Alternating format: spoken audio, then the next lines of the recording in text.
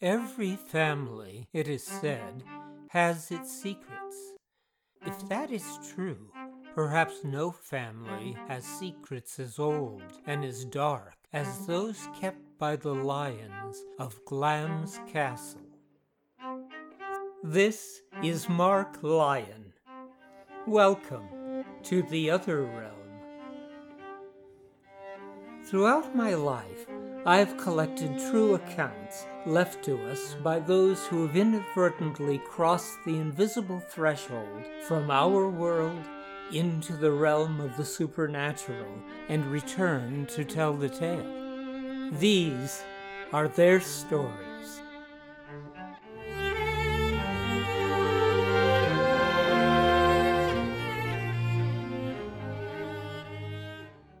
Glamis Castle, the ancient seat of the Scottish Earls of Strathmore and the childhood home of Elizabeth Bowes Lyon, the late Queen Mother, has from its earliest beginnings been the scene of supernatural activity. Tradition holds that when attempts were made in the 11th century to first construct the castle upon the strategically chosen nearby Hunter's Hill, foundation stones erected there by day were thrown down and broken each night by unseen hands. The hill was said to belong to the fairies.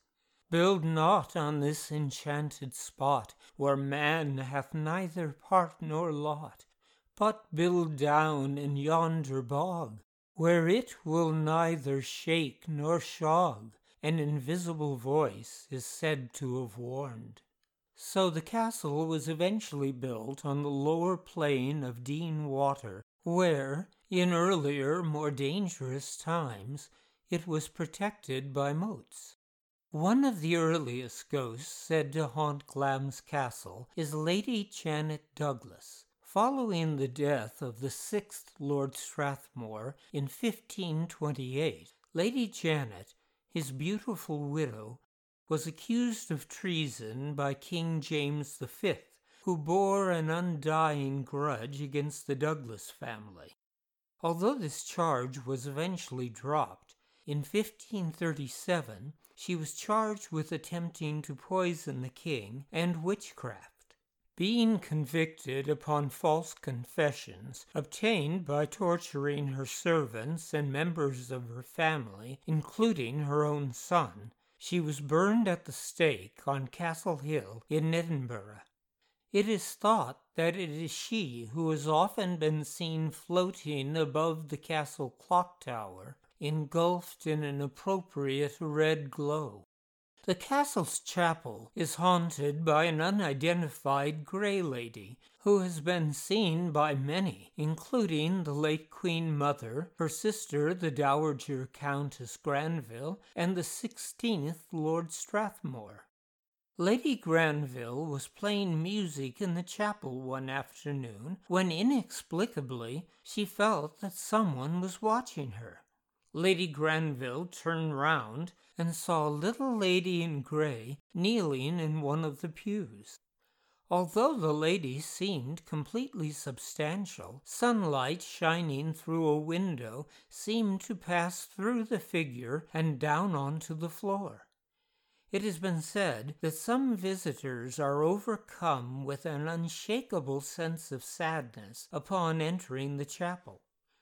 A special seat in the chapel is always kept reserved for the Grey Lady, and a guide at Glamis has said that in all the years she has given tours of the castle, despite the size of the tour group, she has never seen a visitor choose of his own accord to sit in the Grey Lady's seat. But Lady Janet and the Grey Lady are only two of the many ghosts said to haunt the castle. There is the ghost of a butler who hanged himself in the butler's chamber, and the menacing ghostly African servant boy who it is believed was mistreated and who has been seen sitting on a small stone chair by the door in one of the late Queen Mother's rooms. The boy is said to trip visitors near the door, and perhaps it is he who is responsible for the ghostly movement of objects and the eerie feeling of being watched in the Queen Mother's suite. And then there is the tall figure draped in a long dark coat, fastened at the throat with a clasp, who was seen on separate occasions by both Dr. Nicholson, the Dean of Brechin, and the Provost of Perth, to silently pass through a locked door, only to vanish within a wall. More notable, however, is the heavily bearded man, sometimes identified as Earl Beardy, who has been often seen bending over the beds of children. A Mrs. Madigan, the wife of a former Archbishop of York, wrote to Charles Lindley Wood, the second Viscount Halifax, of the experience of a Mrs. Wingfield, a daughter of Lord Castletown. She was occupying the Blue Room, Mrs. Madigan wrote, but had heard none of the stories about Earl Beardy and his crew of ghosts. She went to bed with the usual night light, which was so bright that she read by it before going to sleep. During the night, she awoke with the feeling that someone was in the room, and sitting up in bed, she saw, seated in front of the fire, a huge old man with a long flowing beard. He turned his head and gazed fixedly at her, and then she saw that although his beard rose and fell as he breathed, the face was that of a dead man. She was not particularly alarmed, but unfortunately made no attempt to enter into conversation with her visitor. After a few minutes, he faded away, and she went to sleep again. Dr. Frederick Lee, in The Other World or Glimpses of the Supernatural, quotes a correspondent of his as writing, "A lady and her child were staying for a few days at the castle. The child was asleep in an adjoining dressing room, and the lady, having gone to bed, lay awake for a while. Suddenly, a cold blast stole into the room, extinguishing the night light by her bedside, but not affecting the one in the dressing room beyond, in which her child had its cot. By that light, she saw a tall, mailed figure pass into the dressing room from that in which she was lying. Immediately thereafter, there was a shriek from the child. Her maternal instinct was aroused. She rushed into the dressing room and found the child in an agony of fear. It described what it had seen as a giant who came and leant over its face.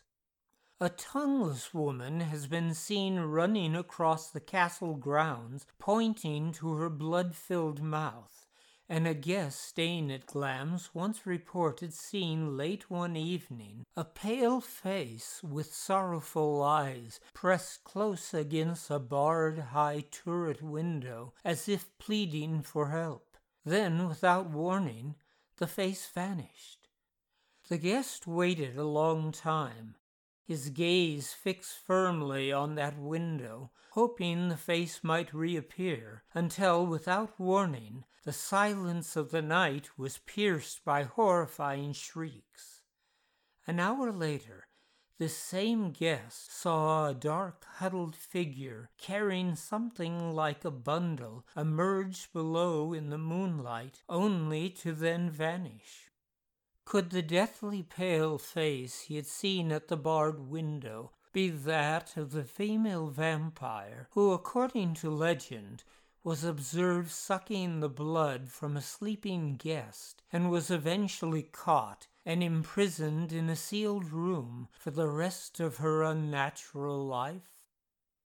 Another guest, described as being a lady well known in London society, highly cultivated and clear-headed, was given a cozy, delightfully furnished and thoroughly modern suite of rooms for her visit.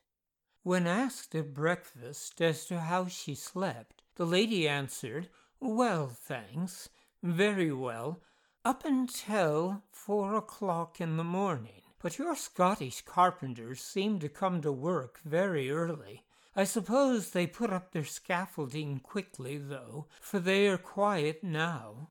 Her host's face is turned pale, and after a few moments of awkward silence, she was told that there had been no carpenters at the castle for months, and she was asked, if she valued their friendship, to never speak to them of the incident again. She later learned that the sounds of phantom carpenters she had heard foretell the death of a member of the Lyon family, or some other great calamity. 4 in the morning seems to be a favorite hour for the castle ghosts, for Mrs. Madigan also related the following account to Lord Halifax concerning the experiences of a Miss Virginia Gabriel, a prominent singer, popular songwriter and composer, when Miss Gabriel was a guest at Glamis. She told us a wonderful tale of the first housewarming, Mrs. Madigan wrote, a dance in the new dining room in November 1869. They had all been very merry, and dancing went on until the small hours.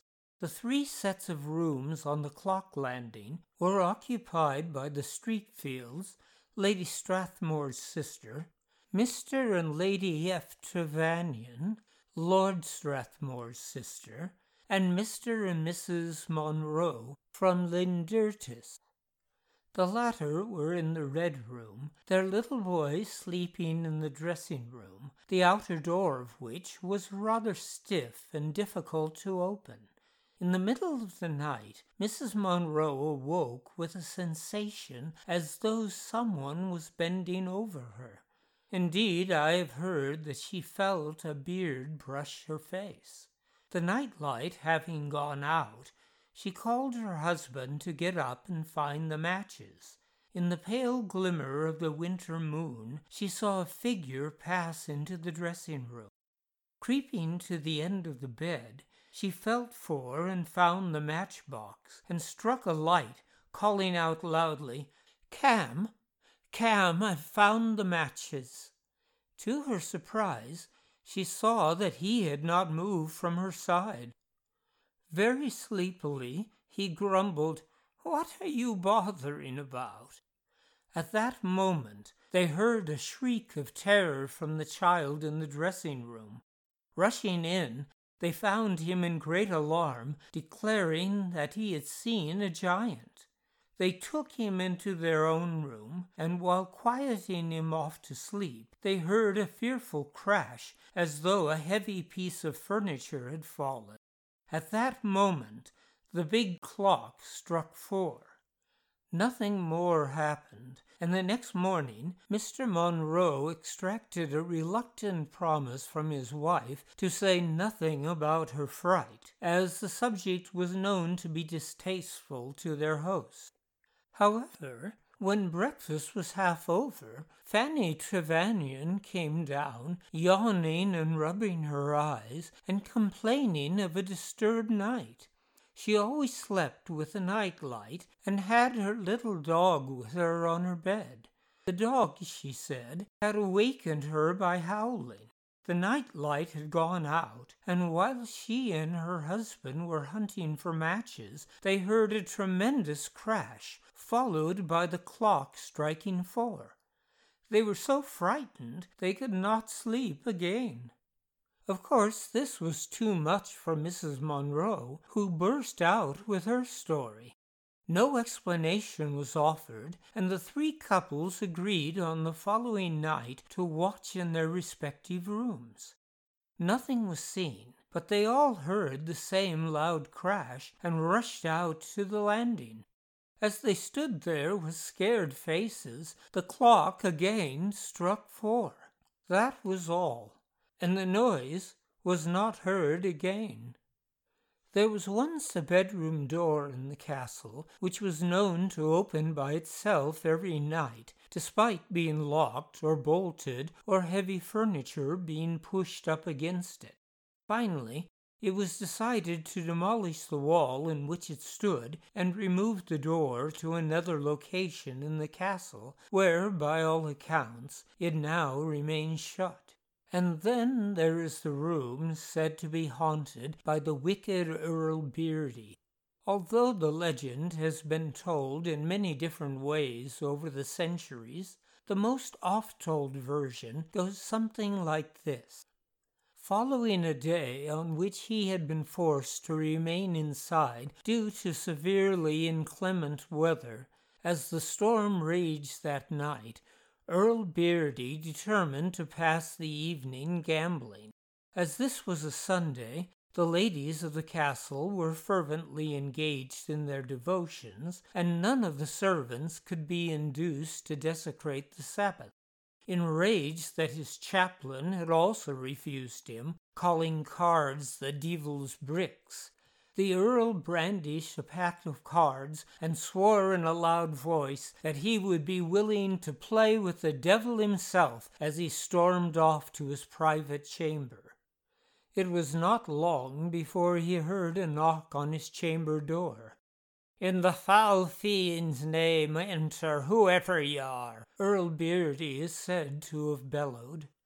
A tall, dark stranger, handsomely dressed in Scottish bonnet and cloak, entered the chamber, sat in the empty chair across the table from his host, and proposed that they play for the highest possible stakes. If the Earl were to lose and be unable to pay his debt, he agreed to sign a bond for whatever the stranger might choose to ask. The playing commenced, and throughout the night frequent, loud, and violent curses were heard, emanating from both the Earl and the stranger within the chamber. The servants were terrified, and when the ancient butler dared approach the door and peek through the keyhole, the stranger screamed, "Smite that eye!" Flames shot through the keyhole. The butler was thrown backwards onto the floor, screaming. The door flew open. The Earl emerged in a rage, demanding that they kill anyone who dared leave, while he returned to the chamber to settle accounts with the stranger. Upon re-entering the chamber, the Earl was astonished to discover that the stranger had vanished. The Earl's bond was said to have been paid in full 5 years later when the wicked Earl died. Tradition has it that the Earl is condemned to gamble with the devil till the day of judgment, and from that day on, the sounds of eternal gambling and terrible curses were said to be heard ringing out from within the empty chamber. Dr. Lee quotes a correspondent as writing, "There is no doubt about the reality of the noises at Glamis Castle. On one occasion, some years ago, the head of the family, with several companions, was determined to investigate the cause one night when the disturbance was greater and more violent and alarming than usual. His lordship went to the haunted room, opened the door with the key, and dropped back in a dead swoon into the arms of his companions. Nor could he ever be induced to open his lips on the subject afterwards." There may, however, be a more likely reason for the cries and curses which rang out from the room. An accomplished antiquarian who has investigated this subject, Dr. Lee informs us, writes as follows. There is a tradition that in olden times, during one of the frequent feuds between the Lindsays and the Ogilvies, a large number of the latter, in flying from their enemies, came to Glamis and claimed hospitality. The master of the castle did not like to deny them the protection of his castle walls. He therefore admitted them, and on plea of hiding them, is reported to have put them in this out-of-the-way chamber. There he let them starve, and it is said that their bones lie there unto this day, the bodies never having been buried. This may have been the sight which startled the late Lord Strathmore on entering the haunted room. A large number of skeletons lying in the various parts of the place was a sight calculated to startle any man, and these are declared to be particularly revolting. Some had apparently died in the act of gnawing the flesh off their own arms. Though the haunted room was eventually walled off, frightening sounds thought to issue from the haunted room have continued into modern times. Florence Foster, a cook at the castle, swore to the late parapsychologist Peter Underwood that she had heard the rattling of dice, the stamping of feet, loud angry voices, and other inexplicable noises coming from somewhere within the castle while she would huddle in fear in her bed at night. And then, finally, there is the unsolved mystery of the hidden chamber of Glamis Castle. A carefully guarded secret which tradition holds is, or was for generations, known only to 3 men at any one time: the Earl of Strathmore, his heir, and the estate manager, known as the factor. John Ingram, in the Haunted Homes and Family Traditions of Great Britain, writes, on the night before he attains his 21st birthday, the heir is solemnly initiated into the terrible mystery by the reigning earl and his factor, and this secret he has to preserve until the majority of his own son, or, if he remains sonless, till the coming of age of his heir presumptive, and till the appointment of another factor to the property. England quotes an authority as stating that each time the Strathmore heir approached his 21st birthday, there is generally much talk about the old story being exploded at last. Gay gallants in lace ruffles, beaux, bucks, bloods, and dandies have, until their 21st birthdays, made light of the family mystery, and some have gone so far as to make after-dinner promises to hoist the old ghost with his own petard and tell the whole stupid story in the smoking-room at night after the coming-of-age humbug was all over. This promise has been made more than once, but it has never been kept. No heir to the Strathmore peerage has revealed the secret. On the morrow, when we all looked for an explanation of the terrible mystery, they were all met with a courteous but cold refusal. A simple statement that the rash promise was impossible. A request to say no more about it, and thus the matter has ended. Virginia Gabriel reported that after his being initiated into the secret, Claude Bowes Lyon, the 13th Earl of Strathmore, was quite a changed man, silent and moody, with an anxious, scared look on his face. Immediately after learning the secret, he told his wife, "My dearest, you know how often we have joked over the secret room and the family mystery. I have been into the room. I have heard the secret, and if you wish to please me, you will never mention the subject to me again. I can only say that if you could even guess the nature of this castle secret, you would get down on your knees and thank God it was not yours." So evident was the effect on him, Miss Gabriel added, that his son, when he became of age in 1876, absolutely refused to be initiated into the secret. Of course, from time to time, attempts were made to solve the mystery. The British diplomat, Sir Horace Rumbold, told of how, in 1850, the wife of the 12th Earl one day took advantage of her husband's being away for a day or two on business by enlisting her guests in a hunt for the secret chamber. The coast being clear, Rumbold writes, somebody hit on the ingenious device of opening the windows all over the castle and hanging out of each of them a sheet or towel or pocket handkerchief and thus marking them all. The secret chamber, it was said, had a window. Any aperture left unmarked would therefore reveal its position. No sooner said than done. The bande joyeuse promptly invaded every room that was accessible, and innumerable white signals were soon fluttering in the summer breeze when Lord Strathmore unexpectedly returned. The result, it is said, a painful scene in which he bitterly reproached his wife for treating so lightly and seeking to discover what she well knew was a solemn secret deeply affecting the family fortune.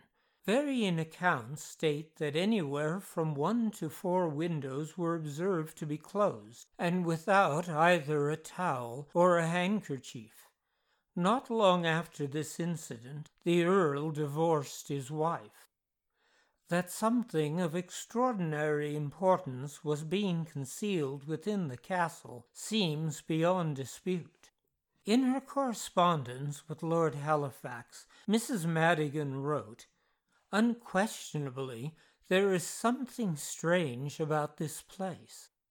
The chaplain told me that he felt this more and more the longer he lived there, while the factor, Mr. Ralston, a dry, shrewd, hard-headed Scotsman, after he had been initiated into the secret, could never be induced to sleep in the castle. One winter evening, when he had come up for the theatricals, a sudden snowstorm came on, and the road back to his home appeared impassable. However, he resolutely refused to spend the night on a sofa, and insisted on rousing the gardeners and stablemen to dig out a path to his house nearly a mile off outside the park. Lady Strathmore herself told me that she once disclosed to Mr. Ralston her great curiosity about the mystery. He looked earnestly at her and said very gravely, 'Lady Strathmore, it is fortunate that you do not know it, and can never know it, for if you did, you would not be a happy woman.' Such a speech from such a man was certainly uncanny. To this she added, Claude made a good many alterations and improvements at the castle, one being a staircase from the lower hall or crypt, as it was called, to the chapel, which had previously been accessible only through the great drawing-room. One day, when the family were in London, a man working in, I think, the chapel, came upon a door opening up a long passage. He went some way down it, then became alarmed, and went back and told the clerk of the works. Immediately all the work was stopped, and the head man telegraphed to Claude in London and to Mr. Dundas, the lawyer, in Edinburgh. Both arrived by the earliest possible train, and subjected the workman to a severe examination as to what he had or had not seen, the end of it being that he and his family were subsidized and induced to emigrate. A doctor who was staying in the castle in his professional capacity one day noticed that a carpet in his room had been moved. Curious, he took up the carpet and discovered a trap-door in the floor. The door opened onto a passageway which he explored until he reached a wall of fresh, still wet cement. The following morning he was presented with a check for his services and informed that a carriage was waiting to whisk him back to the train station. So what carefully guarded secret is hidden away within the secret chamber? In a 1908 letter to the scholarly British journal Notes and Queries, a correspondent wrote, "Many readers of Notes and Queries have doubtless heard of the mystery of Glamis. It was told to the present writer some 60 years ago when he was a boy, and it made a great impression on him. The story was, and is, that in the castle of Glamis is a secret chamber. In this chamber is confined a monster who is the rightful heir to the title and property, but who is so unpresentable that it is necessary to keep him out of sight and out of possession. Modern research suggests that the monster legend may indeed be true. Records state that on October 21st, 1821, a male heir was born to the 11th Earl of Strathmore, and that the child died on that same day. It is speculated, however, that the child did not die, but was born so severely deformed that he could never carry out the duties of an earl, and, as it was assumed he would not live long, was said to have died and hidden away from public view. However, it seems that the child lived for approximately 100 years. James Wentworth Day, author of the Queen Mother's family story, and who was given access to all of the family papers, wrote, "A monster was born into the family. He was the heir, a creature fearful to behold. It was impossible to allow this deformed caricature of humanity to be seen, even by their friends. His chest was an enormous barrel, hairy as a doormat.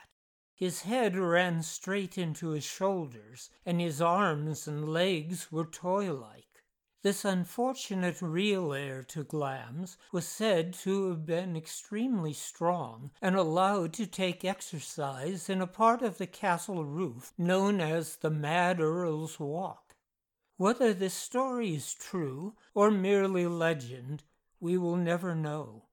The 16th Earl claimed to know not a thing about the family secret. It may have died with my father or with my brother who was killed in the war, he told Wentworth Day." Wentworth Day asked Queen Elizabeth's aunt, Lady Rose Granville, about the secret. She looked serious, he remembered, was silent for a moment, and then said, "We were never allowed to talk about it when we were children. Our parents forbade us ever to discuss the matter or to ask any questions about it. My father and my grandfather refused absolutely to discuss it."